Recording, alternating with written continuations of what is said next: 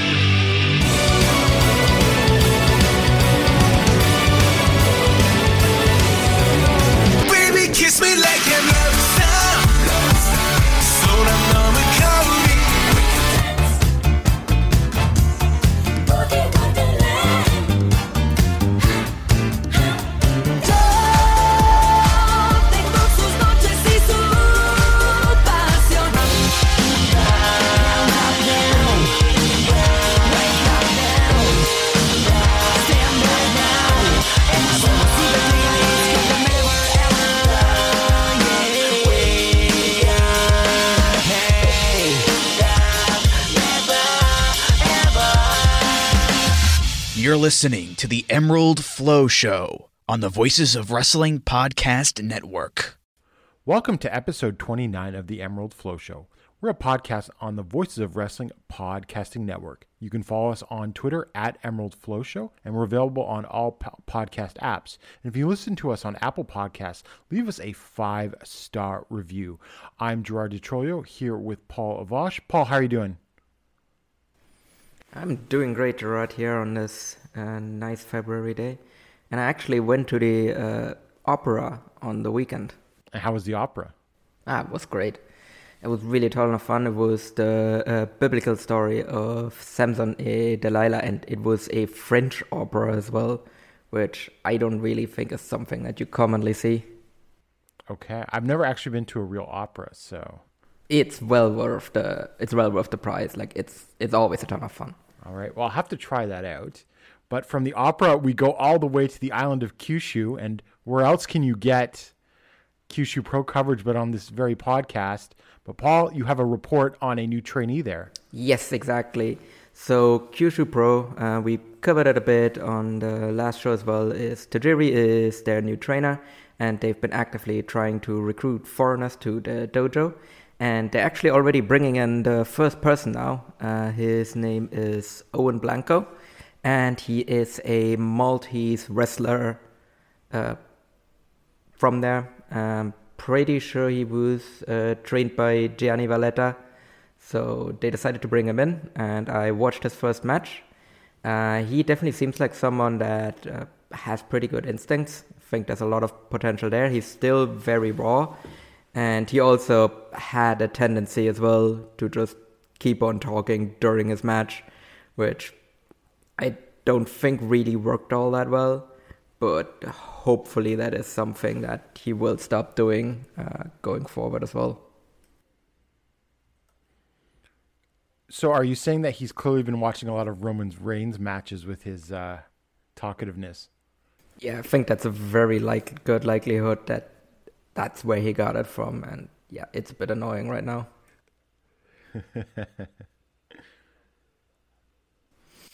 But aside from that, I thought he looked good, and hopefully once he gets that out of his system, I think he has the potential to be a pretty good worker as well. So from there, that's something that we'll definitely keep an eye on.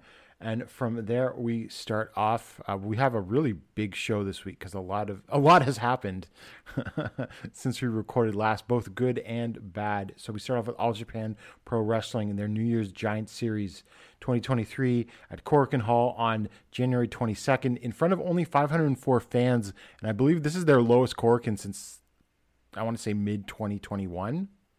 Yeah, definitely was not a great number, but I'm not too worried about it because I think they just got unlucky with the two big shows in Yokohama Arena. Absolutely, and especially with that Great Muda Bye Bye show, that eats into their demographic. Because I don't know if you saw, Paul, but like famous All Japan attendee Fat Tiger Mask was in the crowd of either that or Wrestle Kingdom in Yokohama Arena. Yeah, and also with what Noah has been charging for these Muta shows as well, I wouldn't be surprised if people just didn't have the spare income to also go to the All Japan show as well. Yeah, because that Korakuen show was like at 11:30 a.m. start, so you probably could have hopped on the train to Yokohama pretty easily. But yeah, it's pricey. Yeah, so I wouldn't read too much into this unless this becomes a trend type thing. And so we start off the first match of the show. Black Menso-re and Kotaro Suzuki defeated Rising Hayato and Oji Shiba in 8 minutes and 4 seconds when Suzuki used the Blue Destiny on Hayato, somewhat surprisingly, but it would make sense later. This was a really good opener, I thought. Yeah, I'm actually really happy with Kotaro Suzuki being in All Japan now. I think he actually really adds a lot to the junior division right now. Or, a return to the roster. Yes, the turn's been good so far, and he's still great in the ring as well. Absolutely. And next up, we had Naruki Doi and Hokuto Omori in their faction that still doesn't have a name. They defeated Yuma Anzai and Ryo Inoue in 8 minutes and 1 seconds when Doi used the Bakatare sliding kick on Inoue. I thought this was really good. All action, Anzai and Inoue got some shine and everything. And I think Doi has also been a really good addition to the roster. Yeah, I think Doi has been doing awesome so far. And I would actually like to see this match once Anzai and Inoue aren't young boys anymore. Because I think there is the potential there for them to have an even better match than this. And once they're kind of unleashed from young boy status, I think these four men could actually have really excellent match against each other. Definitely. And in the Battle Arts offer match for the Gaora TV title, Minoru Tanaka defeated Toshizo in 10 minutes and 17 seconds with a ground Cobra twist. And so Minoru Tanaka becomes the 23rd Gaora TV champion. And I thought this was pretty good, not great. Finish was a little silly because they just wanted to give Tanaka the win with the roll-up. But I thought this was solid and what I expected. I thought this was pretty good as well, which I really think this whole Toshizo Gaora TV title reign has actually been incredibly solid. Because when he won the title, I was really afraid it was just going to be voodoo murderous bullshit the entire time. But that's not what this title reign has been at all. Like, he really just wrestled like very solid, straightforward matches. And I don't think any Voodoo Murderers members have even come out with him for any of his title matches. I can't remember. So anyway, even if they did, it didn't stand out or anything like that. Yeah, I thought this title reign was really like a lot more solid than I really would have expected it to be for the title, at least. Yeah, by Gaora TV standards, definitely good. Yeah, no, I would probably say it's probably like in the top half of all-time Gaora TV title reigns. And then next up in the Shotaro Ashino return match, Yuji Nagata, Dan Tamura, and Hikaru Sato defeated Shotaro Ashino, Ryuki Honda, and Masao Hanabata in 8 minutes and 15 seconds when Nagata used the Nagata Lock 54 on Hanabata. Somewhat of a surprising result, given Ashino got a warm reception. I forgot to add, this was a cheering show, and it was All Japan's first cheering Korakuen Hall show since the pandemic started. And, well, it won't be their last because now we know that cheering is back, finally. But it was a solid match with the somewhat surprising that Gungnir of Anarchy would lose this. Well, you can never bet against All Japan kind of screwing around with Ashino's booking, and they did it here yet again. But I really hope that just based on the reactions that he got in this show, that they will kind of finally just change gear and start pushing him more seriously, because he was just super over here. And I mean, if this doesn't convince them that he's worth pushing, then I'm not quite sure what will actually convince them. Yeah, because he was really over on those Shinkiba shows too. Yeah, exactly. So he has shown multiple times now that he is one of the most over people in the entire company. So I think he really should be someone that should be pushed seriously, and it's high time for that. Next up, Voodoo Murder's team of Suwama Kono, Jun Saito, and Rei Saito defeated Chuji Ishikawa, Takao Mori, Yoshitatsu, and finally Ren Ayabe, who has returned to All Japan in 10 minutes and 47 seconds when Suwama used a backdrop suplex on Omori. Paul, do you think that Voodoo Murders got along in this match? I don't know, all I really got was that this angle just doesn't end. Like, they blew it up already, and it just keeps going, just non-stop. Just Suwama keeps turning on the Saitos, and yet they still continue teaming with him, and then they shoot angles, and then they just continue to team, and this angle just never ever ends. Well, Paul, I will have a question for you later on in the show about where the Voodoo Murders are going, and it may not be connected to what you may think. So we'll get to that 0-1 in a second. The match was fine, not great, but not bad. It's always, I mean, I like watching all these big guys run into each other. So, I mean, it's, you know. Yeah, I mean, it was fun, like, watching all of these, like, big guys run into each other and hit each other with moves. So that was definitely fun. It's just, like, you know, this whole angle is just not great. Yeah. And it also doesn't help that they kind of like looked a little bit stupid as well. Like, you had Takao Omori just kind of see Tauru on the ring apron. Tauru goes down. Like, Omori runs into that ring rope and then he gets pulled down. Like, what did you expect would happen? Like, come on, man. Yeah, I don't know. Not exactly the smartest baby faces. Next up, for the PWF World Junior Heavyweight title, Atsuki Aoyagi defeated Kaz Hayashi in 13 minutes and 5 seconds with a Firebird Splash to make the fourth successful defense in his reign. I thought this was pretty darn good. I went like 3 3/4, just a shade below 4 stars. You know, I mean, Hayashi shows his age a little bit, but for the most part, he managed to keep up, and I thought it was pretty good. I thought this was a super solid title defense for Atsuki. I thought Hayashi, though, was a really, really good base, which I think is something that he's excelled at in these kind of junior matches. Like, I think it's a really underrated base for high-flying juniors. So Atsuki really got to show off even more of his high-flying stuff in here and just kind of flip around Hayashi, and then still got a decisive win as well. So I thought this was a solid as hell title defense for him. Yeah, definitely. And so it was another good defense against a veteran for Aoyagi. And then after the match, Kotaro Suzuki came out to challenge, because we all thought it was going to be Suzuki or Doi. Yeah, and I do think that he is going to beat Suzuki, but then he is going to lose to Doi after that. Mm-hmm. And then in the main event for the World Tag Team Championship, Nomuyagi, Yuma Aoyagi, and Naoya Nomura defeated Kento Miyahara and Takuya Nomura in 22 minutes and 33 seconds when Yuma pinned Kento with the Fool. So basically, Takuya and Kento have a very short reign of like 20 days, and they didn't make any successful defenses on this reign. Paul, this was a pretty good match, wouldn't you say? Yeah, I thought this was an absolute excellent match. I went 4.5 stars on this.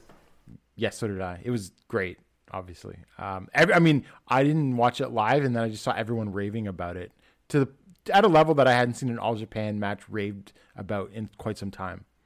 Oh yeah, some people were saying that this was the best All Japan match since 2020, and I don't think it got to that level for me. Like, obviously I still think it was a really, really great match, but to me it just kind of dragged a bit too much in the beginning. Like, I thought once it really got going in the second half, I thought it was an excellent match, but there was just kind of a whole lot of nothing in the first half. But the finishing sequence was absolutely excellent. Like, definitely one of the best I've seen recently, but just not enough for me to like go like all the way there. I agree. I thought there's actually quite a few people that went a lot higher than I did, even looking at those like cage match ratings and everything like that. Is this the best match since the pandemic for All Japan? I don't think so. I think I liked Yuma versus Jake in the Champion Carnival finals last year more. Oh yeah, I thought so as well. And unfortunately, you and me were probably the only people that voted for it in the Voice of Wrestling Match of the Year poll. That's very true. Yeah, I mean, it's also like, well, how much of All Japan have you been watching the last 3 years? So, but yeah, I mean, still an excellent match that it is worth absolutely going out of your way to see. I will say though, with this result, it does make it very unlikely that Yuma Aoyagi is going to win the Triple Crown in this upcoming match, though. Probably not. So on February 4th at the Tokyo S4 Arena Hachioji Sub-Arena, Naoya Nomura and Ryo Inoue versus Naruki Doi and Hokuto Omori should be another good one. I would assume that's going to be Doi and Omori. Tako Omori, Masao Inoue, Rising Hayato, and Oji Shiba versus Black Mensa Ray, Riki Fuji, who I might remind you had a stroke last year, Reijin Yaguchi, and Sushi. I don't know. That's your comedy match. Shotaro Shino and Ryuki Honda versus Dan Tamura and Hikaru Sato, which I assume is a tune-up match for them, leading for them back into the tag title scene. Yeah, I don't think it would make any sense for DOA to lose here. So yeah, I think this is just they finally get a win and get back in the title scene.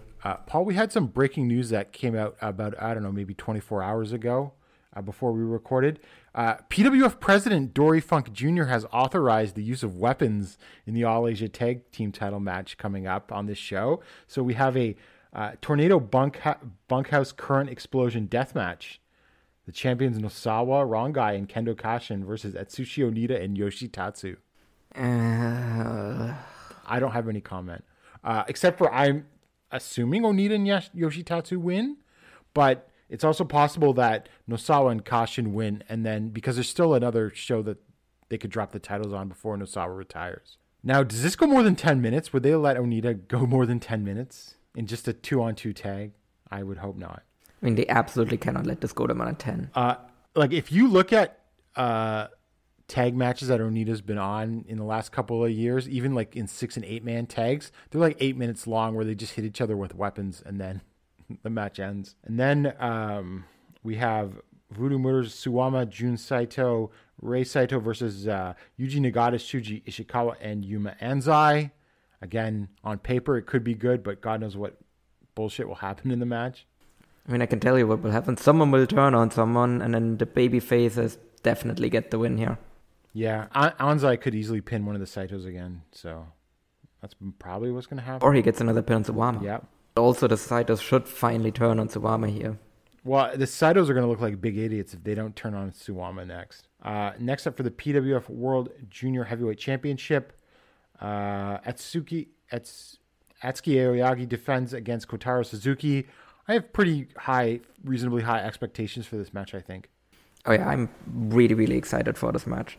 Just based on how good Atsuki has been during this title reign and just based on how great of a worker Kotaro Suzuki still is, I think this has the potential to maybe even steal the show. Although obviously Yuma versus Kento is going to be excellent. But I have extremely high expectations for this match.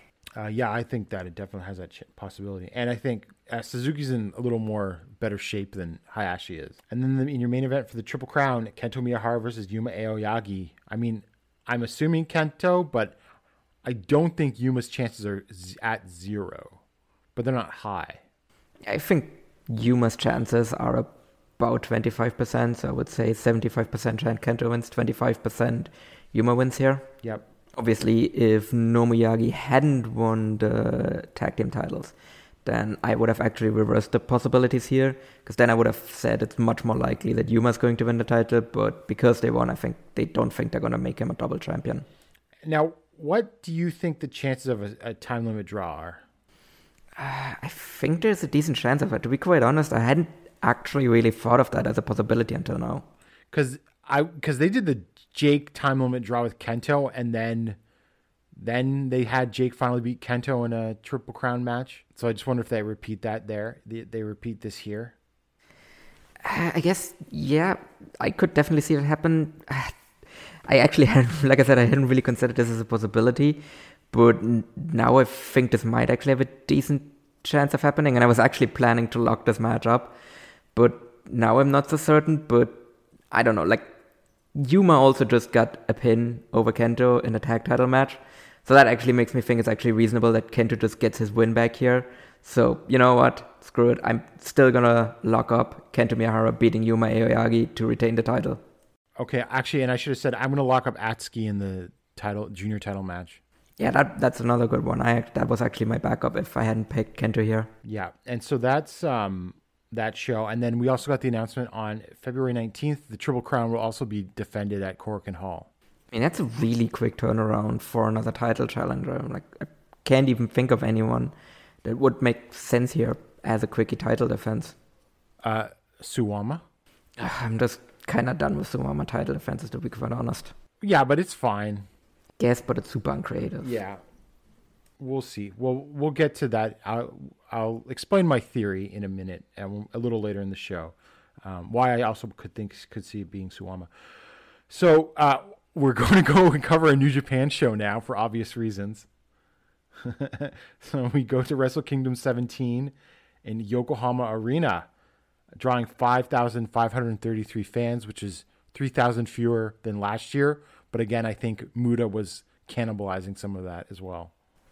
Yeah, just like with All Japan, I'm not really worried about this number, but it was still significantly down from last year. Yeah, they drew like over 8,000. Yeah, but the Muda show probably cannibalized a lot of that, but it is a shame because it was a much better card than last year's. And in the first dark match, Ryohei Oiwa and Kosei Fujita defeated Yasutaku Yano and Taishi Ozawa when Fujita used the crab hold on Ozawa. This was great because it's one of those interpromotional young boys, young lions matches. Yeah, this was a ton of fun because the young boys are always like really hyped up to defend their promotion in these interpromotional matches. Yeah. Fujita really cranking that crab hold on Ozawa. I think Fujita is awesome. Like, obviously it's still early and everything, but they clearly seem to be behind him, putting him in TMDK and everything. And yeah. I think if things go right for him, I think we could see him main event at Wrestle Kingdom in a couple of years. I think he's also been the highlight from the New Japan side on the New Japan versus All Japan matches. Even though the storyline is Nakashima and Anzai, it seems they're building to. Well, yeah, because they can afford to feed Nakashima to Anzai. Yeah, and Nakashima seems to be the lowest ranked one of those guys, sort of. It's still kind of early, obviously, for all of these guys, but definitely right now he seems to be the guy they see the least in out of the current crop. Yeah. And then next up in the other dark match, Masa Kitamiya and Daiki Inaba defeated Tomohiro Ishii and Oscar Lube. Is that how I say it? I would say Loiba. Loiba. In 10 minutes and 28 seconds with a prison hold from Kitamiya on Loiba. Yeah, this was, again, pretty good. I mean, obviously seeing Kitamiya and Ishii mix it up is a highlight. And they laid into each other like you would expect. I thought the interactions between Ishii and Kitamiya were a ton of fun, but I also thought that Oscar Loiba actually held his own in this match as well. Well, he towered over those other two. And Kitamiya and Inaba are short for heavyweights. Yeah, I actually saw Loiba at 16 Carat last year, and that he's legitimately a very tall fucker. Mm-hmm.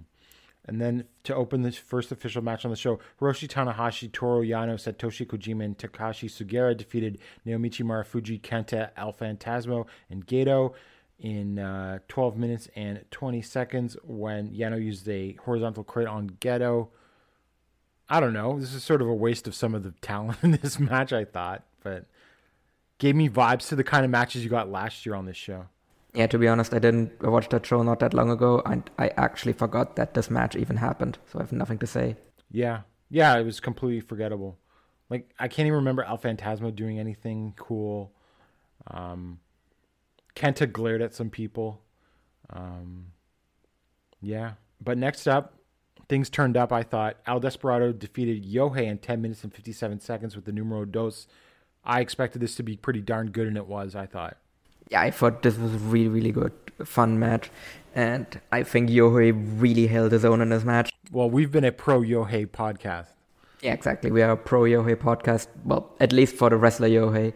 For Yohei's haircut, that's another topic.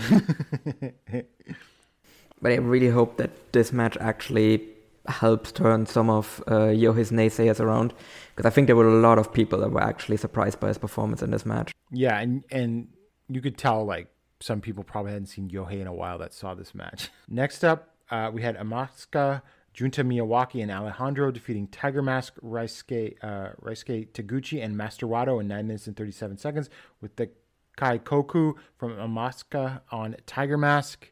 It was okay. At least the Noah Juniors got to be highlights, I suppose. Yeah, I thought the Noah Juniors in this match was very clearly like outshone like all of the New Japan guys that were in this match as well. Yeah. Well, Wato looked good. He did, but Amaxa right now is just on another level to anyone else here. And then the match that everyone's been talking about, Kazuchika Okada and Togi Makabe went to a no contest with Kaito Kiyomiya and Yoshiki Inamura in 6 minutes and 35 seconds when Kaito decided to replay the Maeda Choshu angle and kick Okada right in the head, and then they brawled all over the ringside and got ruled a no contest. Incredible angle. Yeah, I thought this was an absolutely excellent angle. One of the best angles in Japan in recent years. Just the heat for this was just absolutely incredible. And I thought both men looked excellent in it as well. Now, should we talk about the match now or when we get to the preview? I think let's hold off on talking about the match until we get to the preview. Okay. I mean, it was incredible. Again, you know what? I'm going to say I like the LIJ versus Congo stuff more. But this was up there with like one of the best angles out of Japan in some time. And I mean, the amount of views that this angle's got on social media is like way bigger than the average New Japan or definitely Noah angle too. I think this has sparked some massive interest actually into both Noah and New Japan. Like this has been a really big positive, and I think it will actually affect the drawing of the Tokyo Dome show as well. Because previously that was a show you go to because you want to see Keiji Muto's last match. Now I think there will be people buying tickets to the show to see Okada versus Kaito. Yeah, for sure.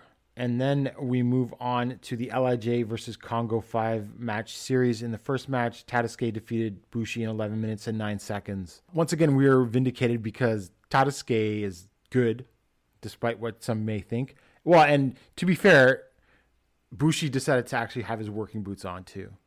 Oh yeah, Bushi for once actually tried to put in some effort, and it was very noticeable. But I also thought that Tadasuke more than held his own in this match, and this was really both men putting in a lot of effort. Yeah, there's probably always just going to be a ceiling on this, but I thought it was great, and I'd like to see Tadasuke get a big win like this. I really hope that this is the start of a bit of a push for him as well. He should probably challenge for the Junior title. Yeah, I agree, because him and Amaska have a ton of history, so I think there would be a ton of heat for a title challenge for him. Yeah, and then next up, Hiromu Takahashi defeated Hajime Ohara in 13 minutes and 5 seconds with the time bomb too. Again, I thought this was a pretty good match. Not Ohara's biggest fan these days.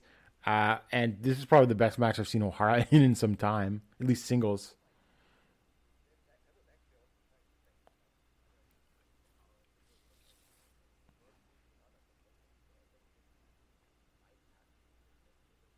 Yeah, and like the last couple minutes were really hot too, I thought.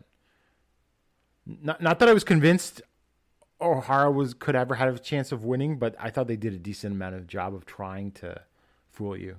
Oh, for sure. This match just way exceeded my expectations. Like, I think Ohara is a piece of shit, and I'm just really tired of Hiromu's shtick right now, so I wasn't really going into this match with super high expectations, but I thought both men worked really, really hard, and I think it showed, and they actually managed to get a really, really good match out of each other. Way better than I expected. Yeah. And then next up, we had Manu, in a bit of a surprise, although I think we sort of speculated that this could happen. Manabu Soya defeated Sanada in 13 minutes and 57 seconds with the Dando. I didn't just expect this to happen. I actually was so certain of it that I actually looked it up and I got it correct. Oh, that's right, you did, and you were right. And not only that, it was awesome. Didn't we also say that this actually could be surprisingly good? Yeah, both men are obviously like very familiar with each other, and I think that really, really showed in this match as well. Oh, for sure. Yeah, like I'm not as low on Sanada as some others, but this is definitely the best Sanada I've seen in some time. Yeah, he really seemed motivated here, and to be honest, like I'm generally fairly low on Sanada because I had high expectations for him, and he generally tends to disappoint them, so I don't expect a lot of his matches. But him and Soya here, like, they just really clicked. Like, I think their styles were very complementary and just made for a really, really good matchup. Well, it also helps that it was under 15 minutes, because that other last great Sonata match, I think it was Taichi in the TV title tournament, that had a 25-minute or 15-minute time limit, right? It was like the 25-minute, 30-minute matches that they put him in that were, I think, taking the win, like, tiring a lot of people. And then we had Shingo Takagi defeating Katsuhiko Nakajima in 18 minutes and 28 seconds, the last of the Dragon.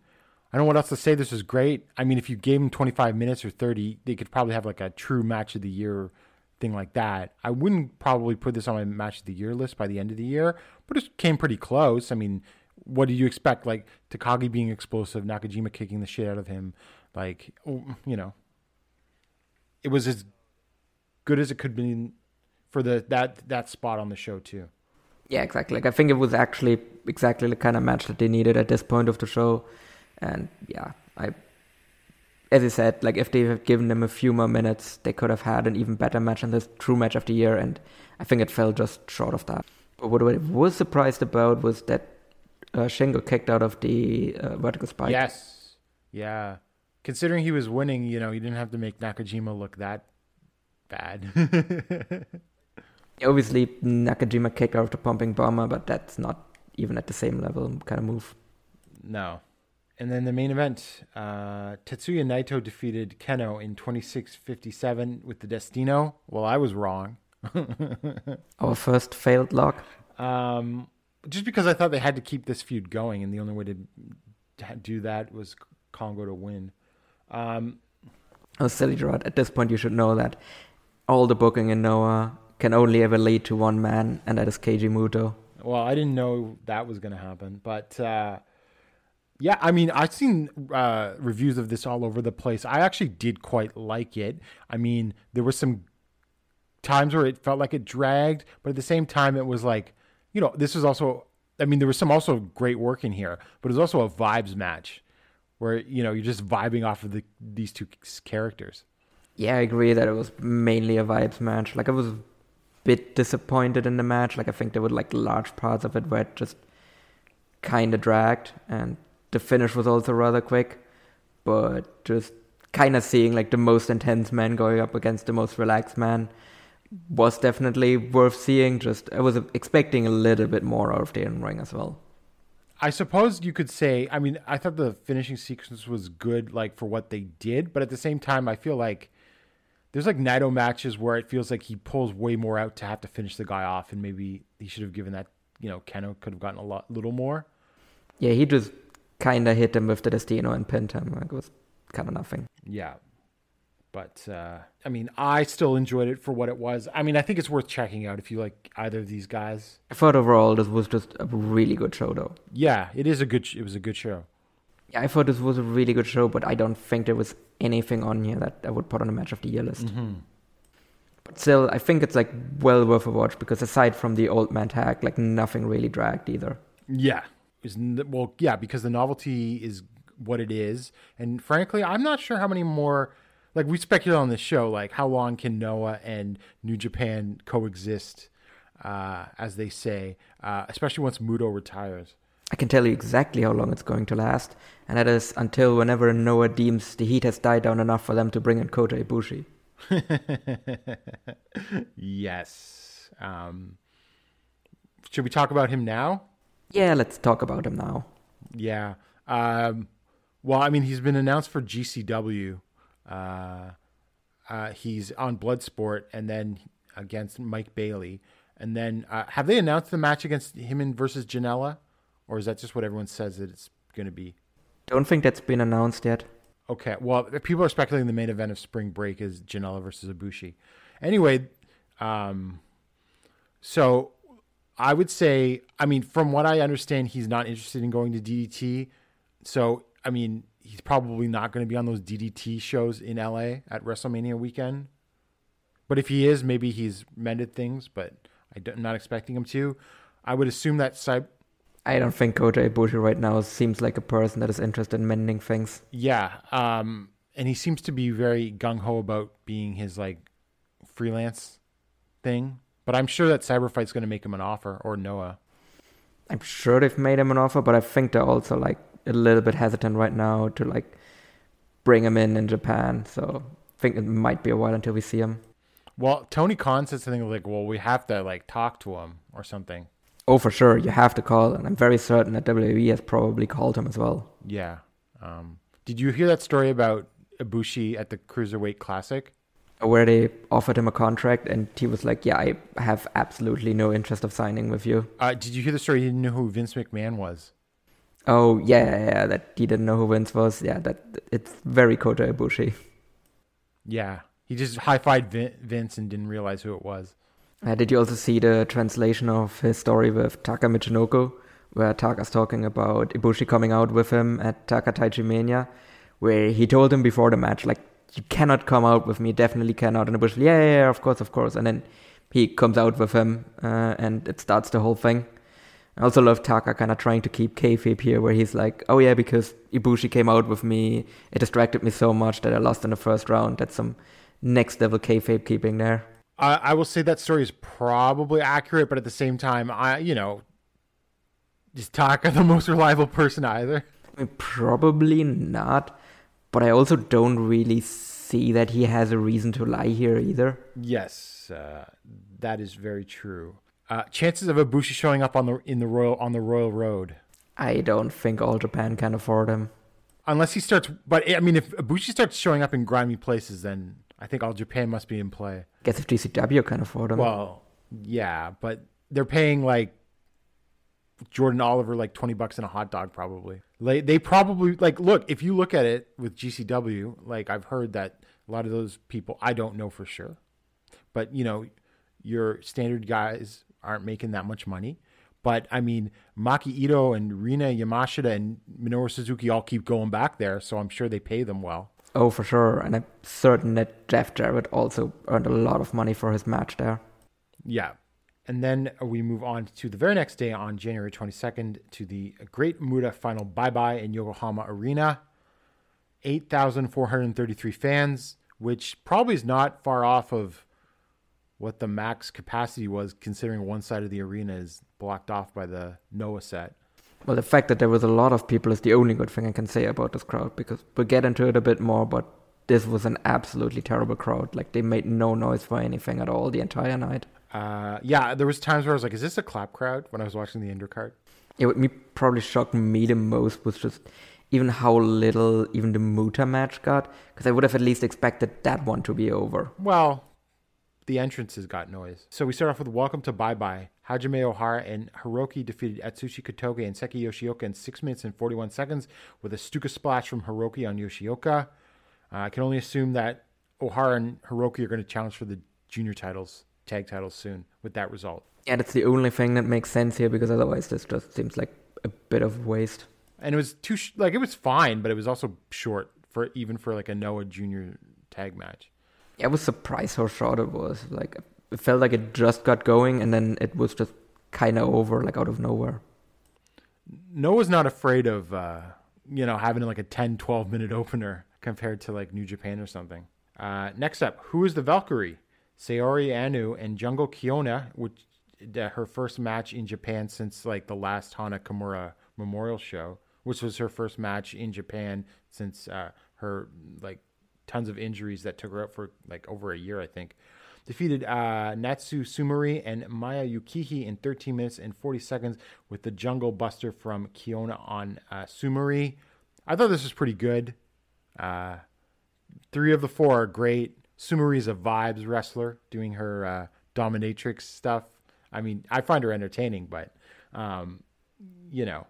you can tell that she's works a level below these other women. And I thought Kiona looked pretty good. I hadn't seen her any stuff on the indies. I'm not sure if she was quite what she was like when she left Stardom, but she had like a shit ton of injuries. I think like knees and neck and back. And so, I mean, she still does look pretty good, all things considered. I thought she looked really, really good in this match. Just kind of worried about how long her body is going to be able to hold up, but I think for now it's fine, and she seemed to be doing well. Yeah.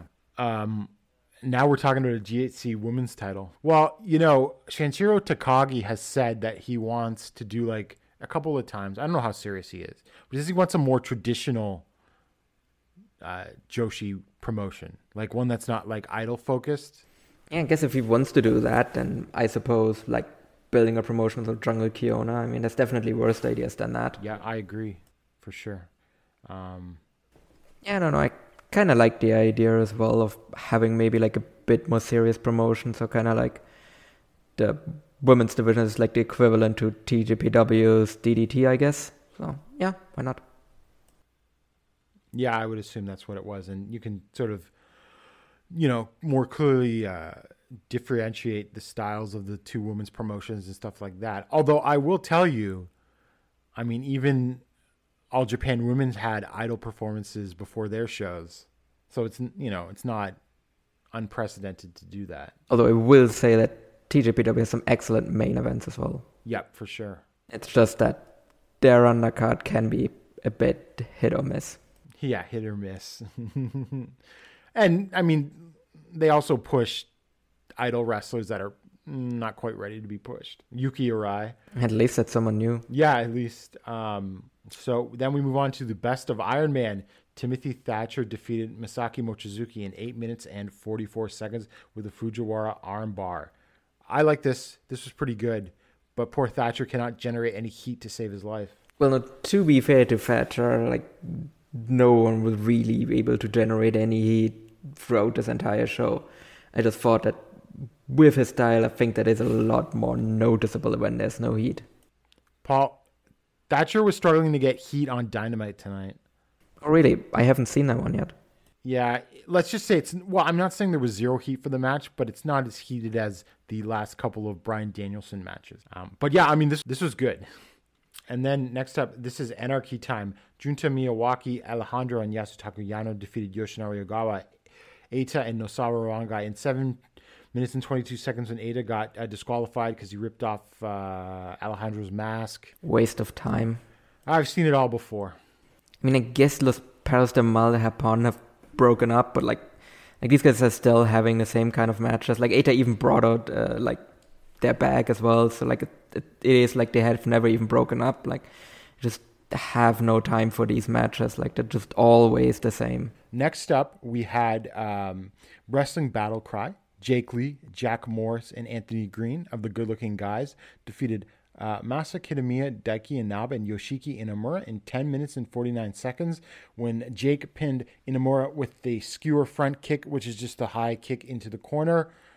I thought this was pretty good up until the end because, I think Jake made Inamura look like a geek by just pinning him with basically what was a Yakuza kick into the corner. Yeah, I also really didn't get why that was the finish of the match as well, especially because Jake has so many different finishes where he just didn't use any of them. But yeah, I don't know. This match was also just kind of there for me. I think it was just like they're trying to like establish Jake as tough and powerful. I don't know. That's all I could come up with. Yeah. So the goal to do that is jobbing out Inamura, who gets jobbed out by everyone all the time anyway. I don't know if that really helps him. No, it certainly doesn't. So I don't know, but they got plans for the good-looking guys. Yeah, I mean, it would be even weirder if they didn't make a new faction and then literally debut a new guy for it as well. Like, so you think they might add more people to it, or you think they're just gonna stick with these three? I think it's just these three. I don't know who else could it be at this time, unless they got more people coming in. They got Ibushi coming in. Well, he would fit the description. Yeah. Although his hair's not long enough. No. Then next up under GHC martial arts rules, Kazushi Sakuraba defeated Hideki Suzuki by referee stop with a triangle choke. Paul, I know what they were going for, and I thought the last couple of minutes were good, but you can't do shit like this in 2023. This was so boring. There was nothing happening.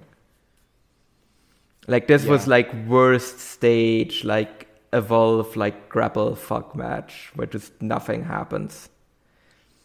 Because they were good, like, back when Evolve was doing that. Like, there were matches of that style that were really, really good. But there were also matches that were like this, where it was just two guys just lying on a mat for 10 minutes doing nothing. And that's what this was. Like because normally I like it if there is like a struggle for the holds, but like that wasn't even what they were doing here. Like they were just kind of like lying there, putting each other in holds until the finish. Which also kind of came out of nowhere as well, which normally works, but like in here I was just like, oh, finally. Yeah, so you can skip that one. Yeah. And next up, to rise sky high, Ultimo Dragon, Amaska, and Ninja Mac defeated Yohei, KZ, and Dante Leon in 11 minutes and 41 seconds with the Ninja Bomb from Mac on Yohei. Well, there's a lot going on here. First of all, they tried to get Dante Leon to do the Natural Vibes dance. Yeah. It's not the most graceful person when it comes to dancing, let's put it that way. It's been nice to him for once. And then there's Yohei's hair. Yeah, Yohei's hair again. This is a Yohei Defenders podcast, but like his hair was absolutely atrocious in this one. Like him just putting it into that weird ponytail, like it just looked like shit. I did like kind of Ninja Mac's new outfit though. Yeah, he continues to sort of, I don't know, tweak his look. Yeah. And it gets better, I would say. Yeah, definitely. It's like a little above like indie level now. Yeah. I mean, he definitely has put in a lot more effort now than, Dante Leon has. Oh, for sure. So for the match itself, I thought it was a little disjointed. Yeah. And then they just wanted to like tease like Ultimo Dragon doing an Acai moonsault, but they didn't. Yeah. I don't know. Sonny Ono was also there for some reason. Yeah, why was he there? Well, who's in the main event of this show? Yeah, okay, but I don't know. Nobody knows who Sonny Ono is in Japan. Yeah, exactly. That's the other thing. Like, okay, I get that him and Muda have history and him and Ultimo have history. But, like, nobody in Japan knows who the fuck he is. Yeah. And it's not like even that the people in the US that know who he is, that he would be like a draw for them to tune into the show. Because people, like, even the people that remember, it's just like, oh, yeah, right, Sonny Ono. I kind of forgot about them. Yeah, exactly. I mean, it wasn't bad, but it wasn't good. Yeah, no. Like I said, this entire show was just kind of like there were some cool spots in it. Yeah. And then next up, Champions Night. Kaito Kiyomiya, Takashi Sugera, Satoshi Kojima, and Hyo Dr. Wagner Jr. defeated Keno, Kazuhiko Nakajima, Masakatsu Funaki, and Manabu Soya in 18 minutes and 36 seconds when Wagner pinned Soya with a moonsault press. I mean, this is your standard sort of upper of the card Noah 6 or 8 man tag. Pretty good. And Wagner pinning Soya, do you think that means anything? I'm not in terms of their upcoming national title match. I think it definitely increases Soya's chances of winning because he also beat Sanada as well. So I think he has more of a chance now to win. But I think that match is still kind of 50-50 on who's winning that one. Yeah. It's also weird that was like the only one where it was like champion against challenger. Yeah. Because the other three Congo guys aren't challenging for anything anytime soon. I would say this was probably the best match on the show, just in terms of quality. It's not saying a whole lot. Other than the Joshi tag, maybe? Yeah. I don't know. I wasn't really happy with the match quality. This was a bit of a slog for me to get through. Yeah. Like, this was really like, kind of like comparing the New Japan X Noah show and this one. Like, the New Japan X Noah show was just way better than this one. Yeah, I watched them in chronological order, too. Yeah. And then finally, the end of Nightmare. Great Muta, Sting, and Darby Allin defeated Naomichi Marufuji, Hakushi, and Akira in 22-23 with the Shining Wizard from Muta on Hakushi. Now, first of all, I heard from people, this is a spectacle match like Muta versus Nakamura. You know, it's not great, but you'll watch it and you'll enjoy it. I liked Muta versus Nakamura about 1 billion times more than this match. Oh, God. The entrance, like, people are like, it's a spectacle just for the entrances. And I watched the entrances and I'm like, there was nothing special about these entrances. at all. No. Like the little fucking farty turning pyro that Muta got. It was just this is supposed to be the big entrance for Great Muta's last match after the entrance he got at the Nakamura match. Akira's entrance was cool. Akira's entrance was cool, but I also like Darby's entrance, I think, with the bye-bye skateboard. That was nice, but everyone else just kind of had a normal entrance. Yep. I don't know, especially, I mean, after the since the Nakamura and Muta match was in the same month. I don't know, those entrances are from a completely different planet. Yeah. And the match itself was okay. So they started off with Hakushi and Muta, and they just did nothing on the mat. Nope. And then there was all the angle stuff throughout the match where the match crawled to a halt because Muta had to knock over that other monk. Yep. Take the wooden board and break it and stab Hakushi with it. I will give Darby Allin credit for getting over, though. I think he did. Yeah. But to be fair, it's a style that makes it very easy for him to get over. Yes, and he had some stuff with Marufuji. Seeing Sting and Marufuji mix it up was kind of cool. Yep. Because that's never happening again. No.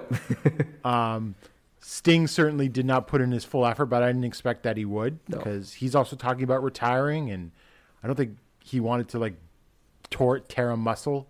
Yeah, like someone else did. In wrestling in Japan. And, the finish was not bad with, I suppose, for what it was with the coffin drop from Darby and then the Shining Wizard from Muta. I thought Akira looked good, though. I think Akira looked good, yeah. Yeah. Well, I mean, he's 56, but he's been a part-time wrestler for over 20 years. So. Yeah, it's really noticeable when you see these guys in there that are about the same age and which guy has been a regular and which guy has not been. And, same thing with Hiroshi Hase, who's even older. Oh, yeah.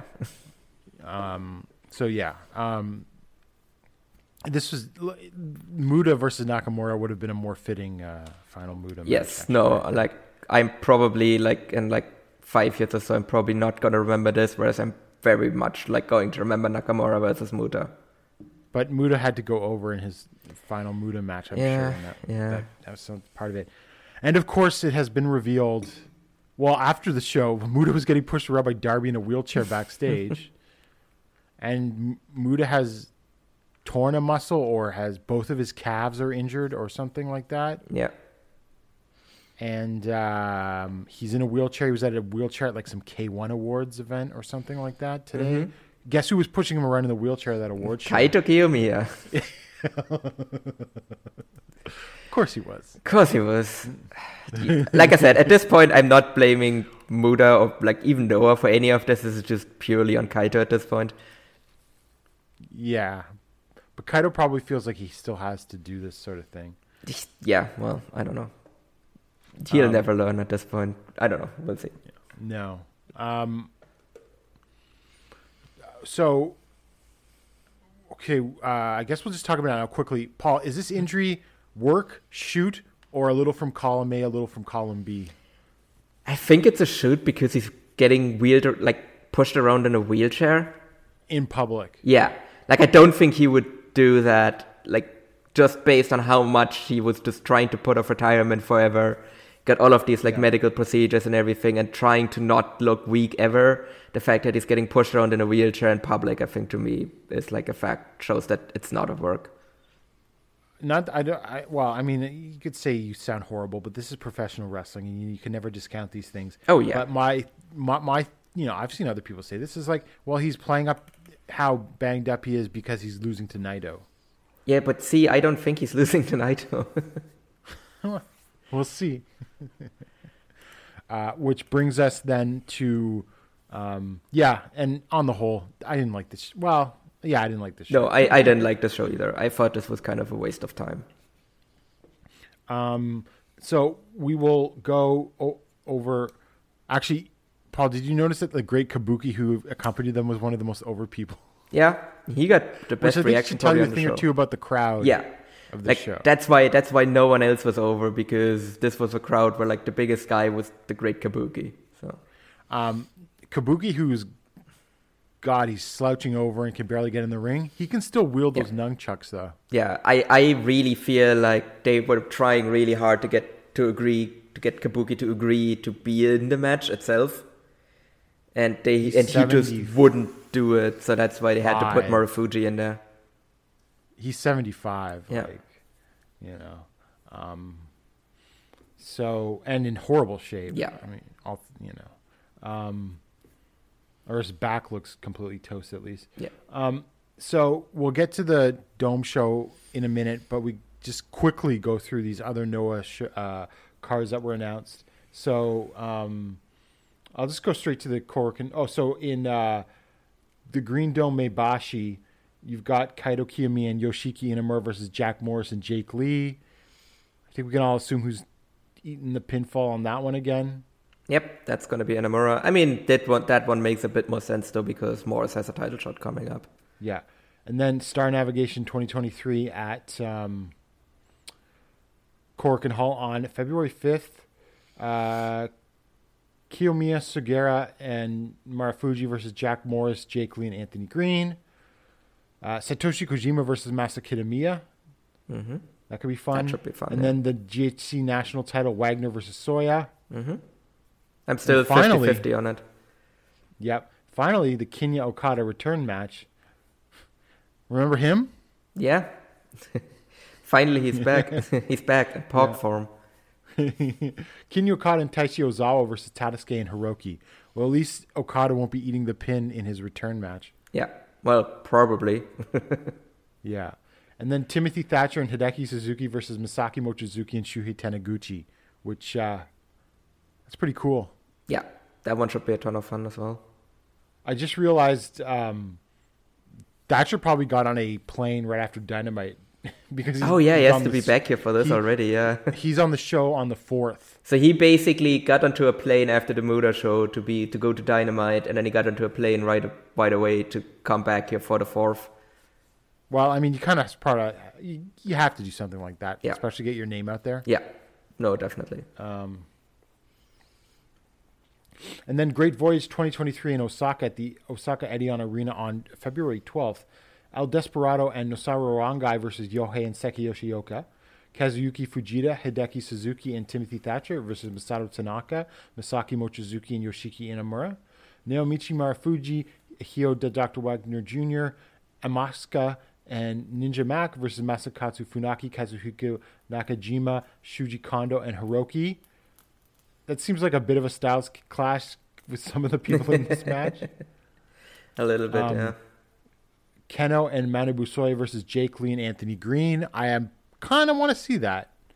I want to see Keno and Jake. Yeah. No, I think that's going to be an interesting... Is Keno going to humiliate Jake in a promo? That's God. Yeah, the promos that Keno can cut on Jake Lee are... Jake Lee can't respond properly as well. Because he's not a good promo. I voted in the Observer Awards. And do you know who I put down for number 1 on Best Interviews? Oh, Keno. I did. Yeah. To me, that's also no contest. I think he's just excellent. His delivery is just read the translations and they're incredible. I mean, it's not even for me, it's also I'm very much it doesn't really matter what you say, it's how you say it guy. Yeah. And just his delivery on everything is just on point. Even if I don't understand what he's saying, the emotion still comes across. Yeah. And then for the GHC Junior Heavyweight Tag Team title, Yoshinari Ogawa and Eita versus Juta Miyawaki and Alejandro. They could just please change the titles. Yeah. I mean, they also kind of teased a hair and mask match as well. Yep. So we'll see if they'll actually do that or not. But, I mean, this gives something for Junta to do now that he's back and clearly getting a push. Yeah. And this Ogawa and Eita stuff, I mean, I love Ogawa. And Eita's great, but not like this. No. Atsushi Kotoge versus the debuting Duelistico. Yeah, I mean, Kotoge doesn't really eat a lot of pins, but would be weird if Duelistico loses in his debut, so I guess he's winning. Yeah, well, they found some new luchadors to replace Alpha Wolf and Dragon Bane. Yeah, I mean, I think Dralistico is like, he's perfectly acceptable. He's not either of his brothers. No. He's definitely like the third if you rank the brothers. But like he's still like better than their dad though. I mean, that's not hard. I'm pretty sure. Like, let me think. Okay, who's worse, Bestia or Kendo Kashin?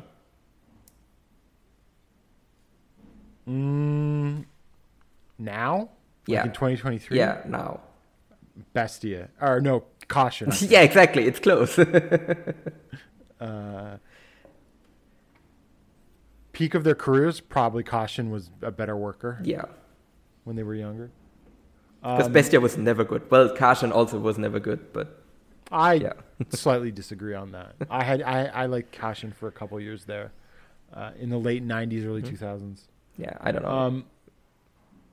And then for the GHC Tag Team title, Takashi Sugiura and Satoshi Kojima versus Masa Kitamiya and Daiki Inaba. We talked about this on the last show. I think we think that it would be a good chance to make this team and give them something to do, but I don't know. The more I think about it, the more I think they're losing.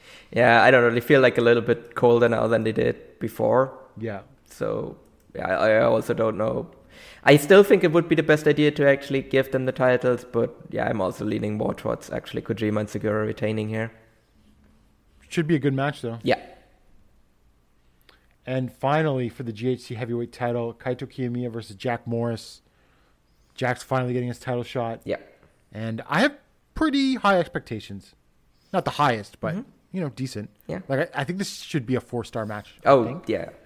I actually thought about locking this one up originally, but it didn't pass the mirror test to me because I just don't think Jack has any chance of winning. Well, maybe someone will come to their senses and say we need to protect the GHC title. Yeah. From losing to the IWGP champion. Yeah, but I don't like... I mean, one thing I will say, though, is that this show is probably like it's a big test for Kaito's drawing power. Yep. Because it's like he doesn't really have a challenger that is like any kind of draw, as far as we know. I mean, he's never been in a drawing position.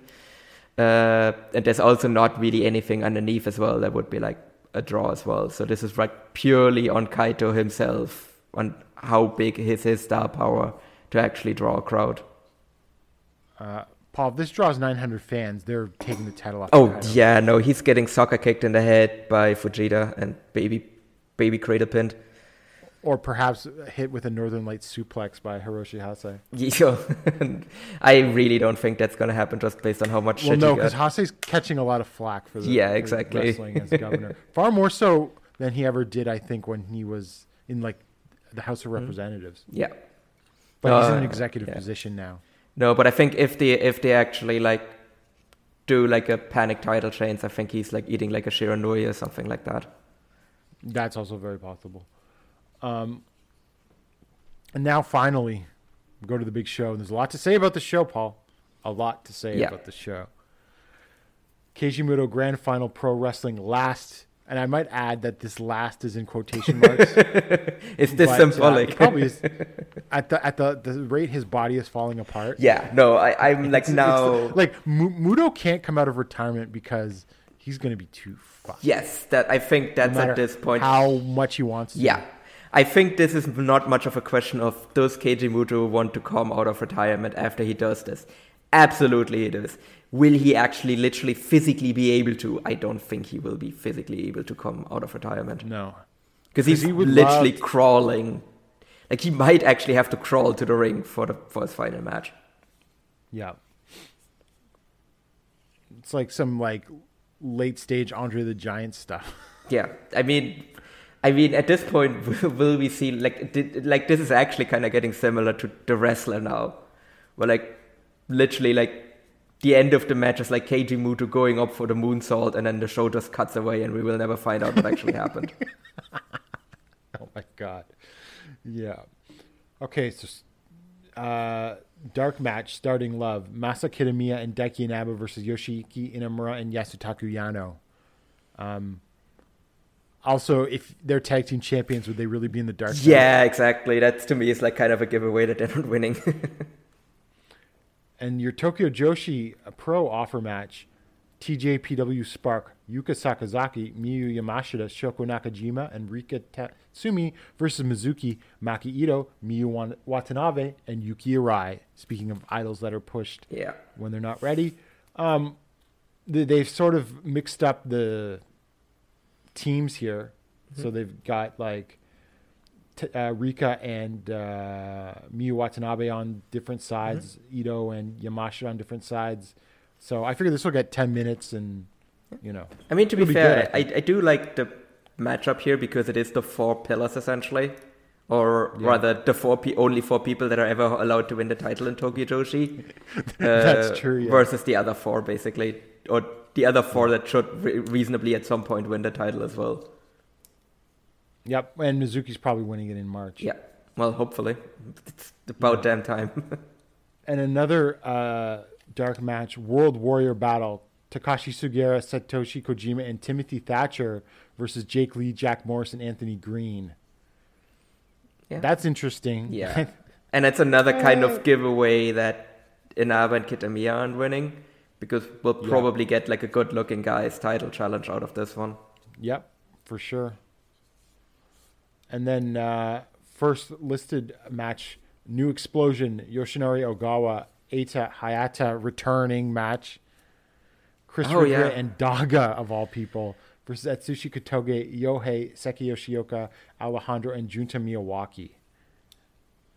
Yeah. Sure, why not? This could go either way because, like, some of the people, like, this is like, we want to have like a multi-man, almost lucha influence match, but then you got Chris Ridgway in there. Not that I love Ridgway and Ogawa, but they're not, that's not their style of match. No. Daga, I don't know, Daga's not very good, and I have no reason, I haven't seen him in a while, but. No one has. I think he's working like really low-level indies in Mexico. Yeah, in Mexico. Like, I think he doesn't even make cage match.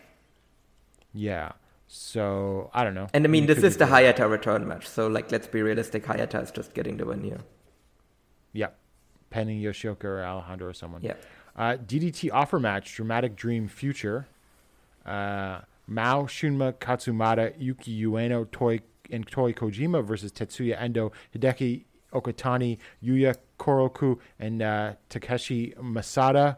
Well, with the exception of Endo, they're giving some of their younger talent a spotlight, which I think is good. Someone's got to do it. Yeah. And I mean, still, the firewall between Noah and DDT holds. Not allowed to have any crossover matches, apparently. Yep. I guess, I mean, at this point, it really has to be like something coming from Cyber Fight where they want to keep it like exclusive to like the Cyber Fight festival. Because it just doesn't make any sense that it never happens otherwise. No. Should be a good match, though. Yeah. No, that should be a ton of fun, yeah. And then Dragon Gate versus Noah. Shun Skywalker, Kai, and Diamante versus Naomichi Marufuji, Hyo, Dr. Wagner Jr., and Ninja Mac. I think this should be pretty good. Yeah. This should be excellent as well. Just and get the Z-Brats guys in there. And of course, Kai works Muto's retirement show. Of course, like, it should not be surprised about it at all. Yeah. Next up, the main event in my heart. Oh, yes. And also, shockingly high up on the card. And when they announced the card for the show, one of the few things that got like a genuine reaction out of the crowd at the Muta bye-bye. Well, yeah, like the Okada and Kaido got a bigger reaction, but this got a much bigger reaction than I thought. Yeah. Because I think people are aware of the history here. Yeah. All Japan versus Noah, baby. Kento Miyahara, Suwama, and Yuma Aoyagi versus Keno, Katsuhiko Nakajima, and Manabu Soya. Paul, they did it. They actually did it. I mean, here's the question, though. Will Miyahara and Nakajima actually share a ring? Yes. I believe they will. Will it turn into a shoot? No. Probably not, but it would be very... Will Nakajima accidentally knock out Kento? It's not impossible. And I mean that... I mean that as an accident, too. Yeah. Have you seen the Nakajima interviews? Oh, yeah, no, they're excellent. He's such a shithead. Oh, you'll have to ask Kento. Yeah, I don't know. Well, to be fair, I also feel like all of these issues are much more from like Kento's side than Nakajima's side. Well, yeah, because Nakajima was the bully from all. Yeah, exactly. Like, I don't think Nakajima really like... maybe he dislikes Kento, but I think Kento definitely dislikes Nakajima way more than the other way around. Yeah, that would make sense. Well, yeah, Kento's the one that sort of left. He probably could have stayed in No if he wanted to. Yeah. But he left. Yeah. I mean, to be fair, it was also pretty clear that All Japan was like, hey, we're going to build you up to BRAs. And that probably was like one of the factors as well why he left. But he was probably also like, yeah, I don't want to deal with this asshole anymore. And that was also at a time when they were really starting to push Nakajima. So he was like, yeah, no, fuck this, I'm out. Well, and Noah wasn't... Well, I mean, All Japan was in pretty dire straits, but Noah wasn't exactly looking hot either at this point. Yeah. But yeah, finally, they're back in the ring together. So, I mean, this should be excellent, though, the whole match. Yeah, if they give him enough time. Yeah. Now, is Soya eating a pin, or is Soya pinning someone? Because I could see Soya in the Champion Carnival. If Soya wins the title, then I think he's not taking the pin. I think Nakajima might be taking the pin in that case. I don't think the All Japan side is losing. Like, you have the Triple Crown champion in there, like, regardless of what happens. Like, yeah, if Suwama challenges, then actually, completely regardless of what happens between now and this show, the Triple Crown champion will be in this match. On one of these three men. Yeah. Yeah, and Noah has shown that they're willing to sacrifice all of their guys. Yeah, exactly. So, but to a smaller company? Yeah, because I think they're also not winning the Dragon Gate match either, because the Dream Gate champion is in there with Shun. Yep. Soya probably. So yeah, they might actually lose all of the like cross matches here. Unless, well, Paul, there's so much to unpack here because, Paul, is Nakajima winning the Triple Crown this year? You think he's coming over to All Japan? Look at all these shows that they've got booked in bigger venues. Yeah, so you put Nakajima on there as if he's a draw. Probably could draw better than what All Japan is doing on their own. Plus, it's got the whole inter-promotional thing. I mean, I guess so. I mean, I'm just thinking back to the last time Nakajima came into another promotion and won their top title and how that ended for that promotion. Right. So I don't know if I really want that to happen, to be quite honest. It would be very cool. I just don't know if that's good for the long-term health. I think this is the start of something. I mean, hopefully. I mean, if it is, then yeah, I would say the All Japan side is losing. But if not, then I think this is just kind of a one-off as well. Soya was already in All Japan this year in January. Sure. I don't know. Soya seems like a guy that's going to be in the Champion Carnival. I don't know. I just have this gut feeling. Yeah. We'll see. We shall see. I mean, we'll probably get the like Champion Carnival announcements relatively soon. I don't think Nakajima winning the Triple Crown is out of the realm of possibility, though. Yeah. Also, you think Suwama... Also, a couple of things. Kento's entrance to the Tokyo Dome will be awesome. Oh, God. Yeah, no, that would be great. And since this will be a cheering show as well, like, that will help as well. Do you think Suwama's really going to come out there as Voodoo Murder Suwama? No, I think that might be the one thing where I'm like thinking that they might finally blow that angle off, because I don't think they want voodoo murderers at Tokyo Dome. No. Which is why I could see Suwama losing again. Yeah. And then finally they do the just turn. Doing the angle or something. Where maybe he finally comes out in his old gear, like at this show for the first time or something. Yeah. That's sort of the vibe I get. I just feel like Suwama as a voodoo murderer in the Tokyo Dome at Muto's retirement show. Wait, what even would be Suwama's gear when he's not in a faction? Because I'm trying to think, when was the last time Suwama wasn't in a faction? Black trunks. Yeah, because that was when he was a young boy, right? Yeah. So yeah, because I was like, oh, he just goes back to his blue tights. I was like, no, wait, he had the blue tights because he was in Evolution. So yeah, what even is his color? Just black trunks and the blonde instead of the red. Yeah, I guess. Hair. But this is my most eagerly awaited match of the show. Oh, no, absolutely. Like, well, I mean, I'm also really looking forward to Kaito versus Okada. Yeah, honestly, this is bigger. This is a decade in the making. Yeah, like, there is that real danger there as well. Yeah. Do you have anything else to say about this match? No, I think this has very high chance to be the best match on the show. It kind of depends how Kaito versus Okada goes.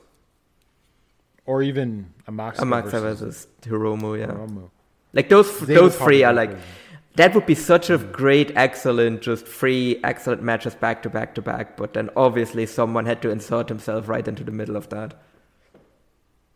Yeah. Although I just hope these guys really want to go out there and steal the show, because I feel like Congo, given the way they've treated, might want to do it. Yep. And All Japan's really got to make a splash on this show, I think. At a show like this, this is like their chance to like get some eyeballs onto them.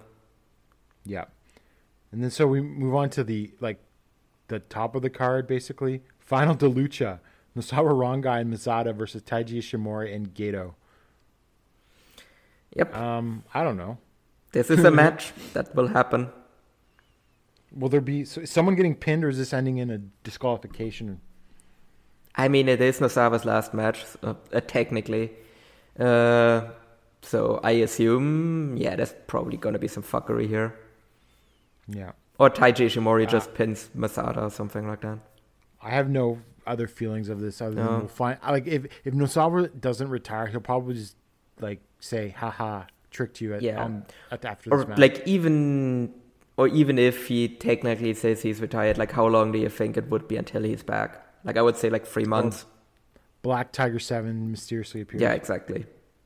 Like I would say 3 months maybe. Maybe he does take some time off, and then he just comes back under a mask or something. Yeah. Next up, Tokyo Tornado, Amaska versus Hiromu Takahashi.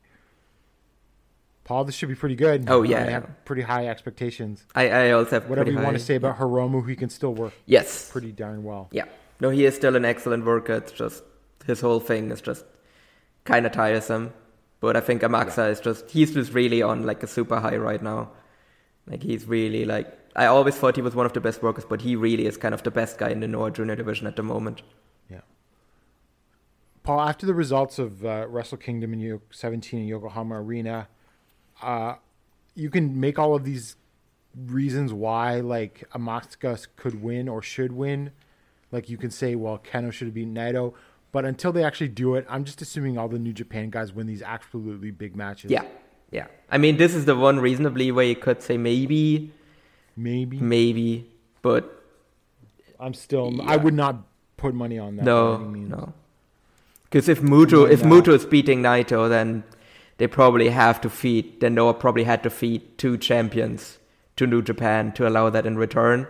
And that's also, and that is also just the most appropriate way this whole Muto Noah relationship can end, is with Noah having to sacrifice the 2 top singles champions in return for Muto winning in the main event. Yeah. So next up we have Shining Through, Kaito Kiyomiya versus Kazuchika Okada. I'm assuming Okada wins. I would assume as well. I think the ceiling for this is match of the year. You can make a great business case on why you could string this out to 2 or 3 matches. Yeah. But no, Okada's just going to win. I think Okada's also going to win. By having Kaito win. Yeah. Yeah. And if that's going to be it. Maybe they'll see each other again in 2 or 3 years, but I don't know. But I think the ceiling for this is match of the year, to be quite honest. Sure. Absolutely. But I still can't get over the fact that they're just going to sacrifice the GHC champion. Yeah. Like this. Yeah. I mean, unless they're not. Like, if they really want to make a splash. But so there is one off chance where Kaito actually has a chance of winning here. And that is if Okada actually loses the belt beforehand. Probably not. If he loses it to Shingo or loses it in whatever title defense he has in the US coming up as well. Oh, that's right. Like, he has 2 title defenses before this, essentially. Yeah. So, if that happens, then I think Kaito has a chance. Yeah. If not, then New Japan is not having their top champion lose in the Tokyo Dome. I should add, no company would have ever allowed this to happen before. Yeah. Now, I guess they could do a 30-minute draw. A draw is a possibility here as well, but yeah, I don't know. I think the most likely outcome is just Kaito eats a Rainmaker and gets pinned. Although, if Noah had any self-respect, they wouldn't allow that to happen. But yeah, like this is getting ridiculous. Yeah. But I still think, though, that like I know it's kind of a tired trope, but like Kaito's really going to benefit from this loss. But I think it is still going to help him. Like it's a little different than the other ones. Yeah. I agree. Because Okada is the biggest star in Japan. Yeah. there's something about it I don't like. No. So, and then finally, Pro Wrestling Last Love, Keiji Muto versus Tetsuya Naito. I'm assuming Naito wins. I'm assuming Muto wins. You never know. Okay. Like I said, I don't foresee New Japan to just sweep like the last 4 matches. Yeah. I think they're at least losing one of these. And I think this is the most likely one where like just New Japan just sweeps from the last Nosawa retirement match to like the 2 champion versus champion matches, and then Naito loses in the main event. I don't think Muto goes out on his back. Naito is gonna lose to the world's worst looking Shining Wizard. Oh God, how was it? I don't think he can even do that if his thigh muscles are like gone. Did you see how bad that Shining Wizard looked that he pinned Hakushi? Yeah, with? because that when he had already torn his muscles, so he couldn't get his. You can't move your legs up all that much if your thighs don't move. Yeah, I don't know. God, hopefully we'll be done with this and Noah can stop doing stupid things for New Japan's attention. I don't know. Yeah, we'll see. I'm just happy once we're done with all of this. Just after everything ready that's to just move happened, on. Or I got to say, because before I said I would prefer All Japan working with New Japan over Noah. Well, now that they managed to get Kento in the ring with Nakajima, and given the way that Noah is just giving New Japan whatever they want, at this point, I actually think maybe All Japan and Noah could benefit from a more, equitable relationship than than just these other companies with New Japan. I mean, the other thing is as well that New Japan is way more willing to give things to All Japan than they are willing to give things to Noah. Yeah, but that's because it's like the old guys, and guys like the young boys and everything. But if you want to.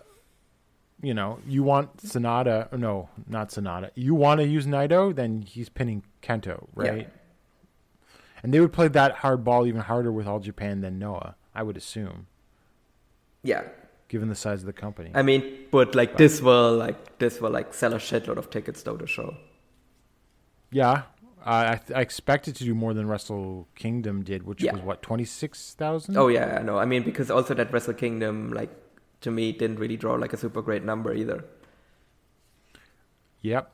Paul, they've convinced me to buy this pay-per-view, I gotta say, though. Yeah, no, this is on actually a must-watch show, yeah. All Japan versus Noah match alone, actually. No, for me, it's also I want to be there when an errant penalty kick breaks Miyahara's jaw.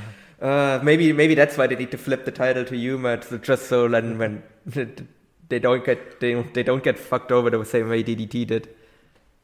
Yeah, exactly right. I mean, I don't think that will happen. I have heard, I don't know how accurate this is, but Kento and Nakajima have reconciled to a certain extent in the not so distant or in the more recent past.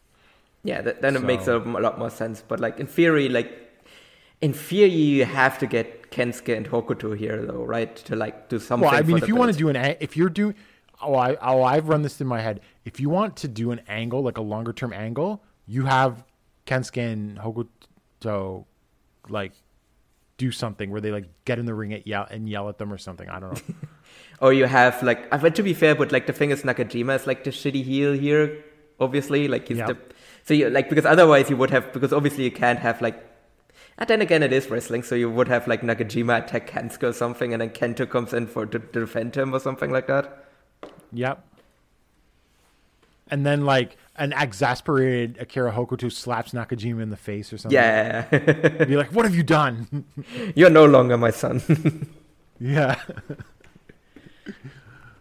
Which that would also build some genuine mainstream interest, because both of them are actual TV stars. Yep. So that could actually build some genuine heat for both promotions, and it could actually draw some real money with that. So yeah, actually you've kind of talked me into this being more of a long-term thing as well. I think it is. But we'll see. Yeah. Because it just seems it seems to be slow rolling, but it's okay, so there's more and more to this All Japan and Noah relationship that comes out every month. Yeah. So I really because I think Kongo in All Japan, I think, would really add something as well. And also gives sure. like a fresh like row of like new challengers for like if Kento retains. Like that way you could actually like string out, like because we were thinking like if Yuma isn't winning here, right? I don't think he's winning Champion Carnival now because he's getting a title challenge already. Well, Paul, here's another thing. That Champion Carnival final, I think I forgot to mention, the Champion Carnival final's an Oda Ward. Yeah, you need a big match for that. Yeah.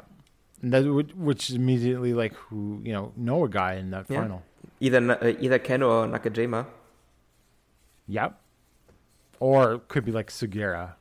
I mean, I don't think you can rule that out either. Look, Segura was supposed to be in a Champion Carnival in 2020. Oh, I know, yeah. We still need to get that 2020 Champion Carnival lineup back to some degree. Maybe not all of them, but some of them that were announced for that. Yeah. So, yeah, I think this would be a very like mutually beneficial. And like I said, yeah, no one needs something once Muto is gone to like get some heat onto them as well. Because they certainly haven't really gotten anything. Like they sold a lot of tickets out of the Muto retirement show, but it definitely hasn't really like. I mean, obviously there's a ceiling these two All Japan Noah feud, given the size of All Japan. Yeah. But you could actually pop some decent Korakuen numbers by Noah standards. Yeah, definitely. With this sort of thing. Especially because All Japan draws better than Korakuen. Yeah, exactly. So I just think I'm way more warmer to it. In part because I think All Japan won't necessarily get. I mean, there's some stupid stuff going on with obviously Kasha and Nosawa's the All Asia Tag Team titles, but I don't think they're going to necessarily get walked all over, like you think they would. Yeah, no, I think this definitely like it's also like something like excellent for like the first half of the year until, so you have for like Champion Carnival and then maybe something after that, and then you have the Cyber Fight Festival. So I think this would be like an excellent idea for like both promotions to just keep doing this as well. Yeah, for sure. So, Paul, do you have any other closing thoughts? We're about to head into a very interesting month. Yeah, I'm just ready to be done with this whole Keiji Muto deal. Like, I just want to see what the promotion does afterwards, like how they draw afterwards, and whatever happens will happen. But yeah, I'm just happy that we're finally closing the book on this chapter of Noah. Yeah, because everything else in Noah has been really good this year, and so this continues to sort of cast a shadow over it all. Yeah. If whether or not he even makes it to his retirement. Be the most Muto thing. Oh my God, yeah. But I expect him to wrestle in it. Yeah. And I mean, I will give him this. He is a trooper. Yes. Through his physical conditions, if you consider how banged up he really is and how long he's been banged up for. Yeah. That's also why I'm thinking he's making it to this match because he genuinely doesn't give a shit. His knees were fucked by like 1995. Yeah. Which was that is nearly 30 years ago at this point. Yeah. So, yeah, like he very clearly doesn't give a shit. Like he will just find some way, even if they have to like literally like, I don't know, inject steroids into his legs before he comes out of the curtain. And then when he comes back behind the curtain, he literally collapses and never walks again. I don't think he cares. Yeah. Yeah, so I expect him to. I just don't know how horrendous that match could be. I mean, I'll say this about Naito, just to be brutally honest. He's not exactly always the greatest in carrying more limited opponents either. No, especially not these days. I mean, this is literally this almost zero working knees between the two of them. So, yeah. Winner gets a stem cell transplant. Yeah. I mean, I will say Naito will be motivated because it is kind of part of his origin story is Muto. So, like, this makes all the sense in the world why this is the last match. Well, yeah, but wasn't that they had a match in the Dome and Muto won, right? Yeah. So, shouldn't Naito? Well, whatever. Exactly. That's one of the reasons why I want to be done with this because, like, well, it would make sense for this person to meet Muto now. It's like, yeah, it would, but then they don't. I mean, someone like Tenryu, who probably did a lot less jobs than Muto ever did once he became a star, still put over the young guy in his retirement match. Yeah. Well, you know who didn't put over a young guy in his retirement match? Kobashi. Inoki?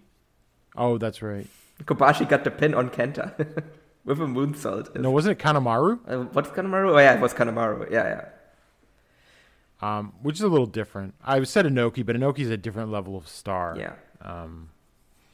So it really is kind of like a mixed bag in terms of like guys in Japan putting people over in their retirement match. Yeah. For the big ones, it stars anyway. Yeah. Or most infamously, Onita in his first retirement match. Yeah. Decided to just beat the young up-and-coming Hayabusa and then get the hell out of the promotion. Yep. That really helped. Yeah. So anyway, yeah. So soon our nightmare will be over, but it'll be a interesting couple of weeks leading up to the show. Yeah. All right. So we'll be back probably in a couple of weeks' time, still before the actual retirement show, because God knows there'll probably be more news. And we'll talk about the All Japan show on the 4th with the Triple Crown match and the junior title match. So we'll see you. So for Paul Vosh, I'm George Atrolli, and we'll see you in 2 weeks. Cheering at pro wrestling shows in Japan is back, and 2023 is already shaping up to be a big year in the history of pro res. That's why you should listen to the Emerald Flow Show. From the Royal Road to the Green Mat, Paul and Gerard take you into the world of All Japan Pro Wrestling and Pro Wrestling Noah. Not only do we analyze events, but we examine business, who is getting over, what angles are working or not. Occasionally, we take a look at other Japanese promotions like DDT and Zero One. So if you're looking for more coverage of the world of Japanese wrestling, check out the Emerald Flow Show on the Voices of Wrestling Podcast Network, available on all of your favorite podcast apps.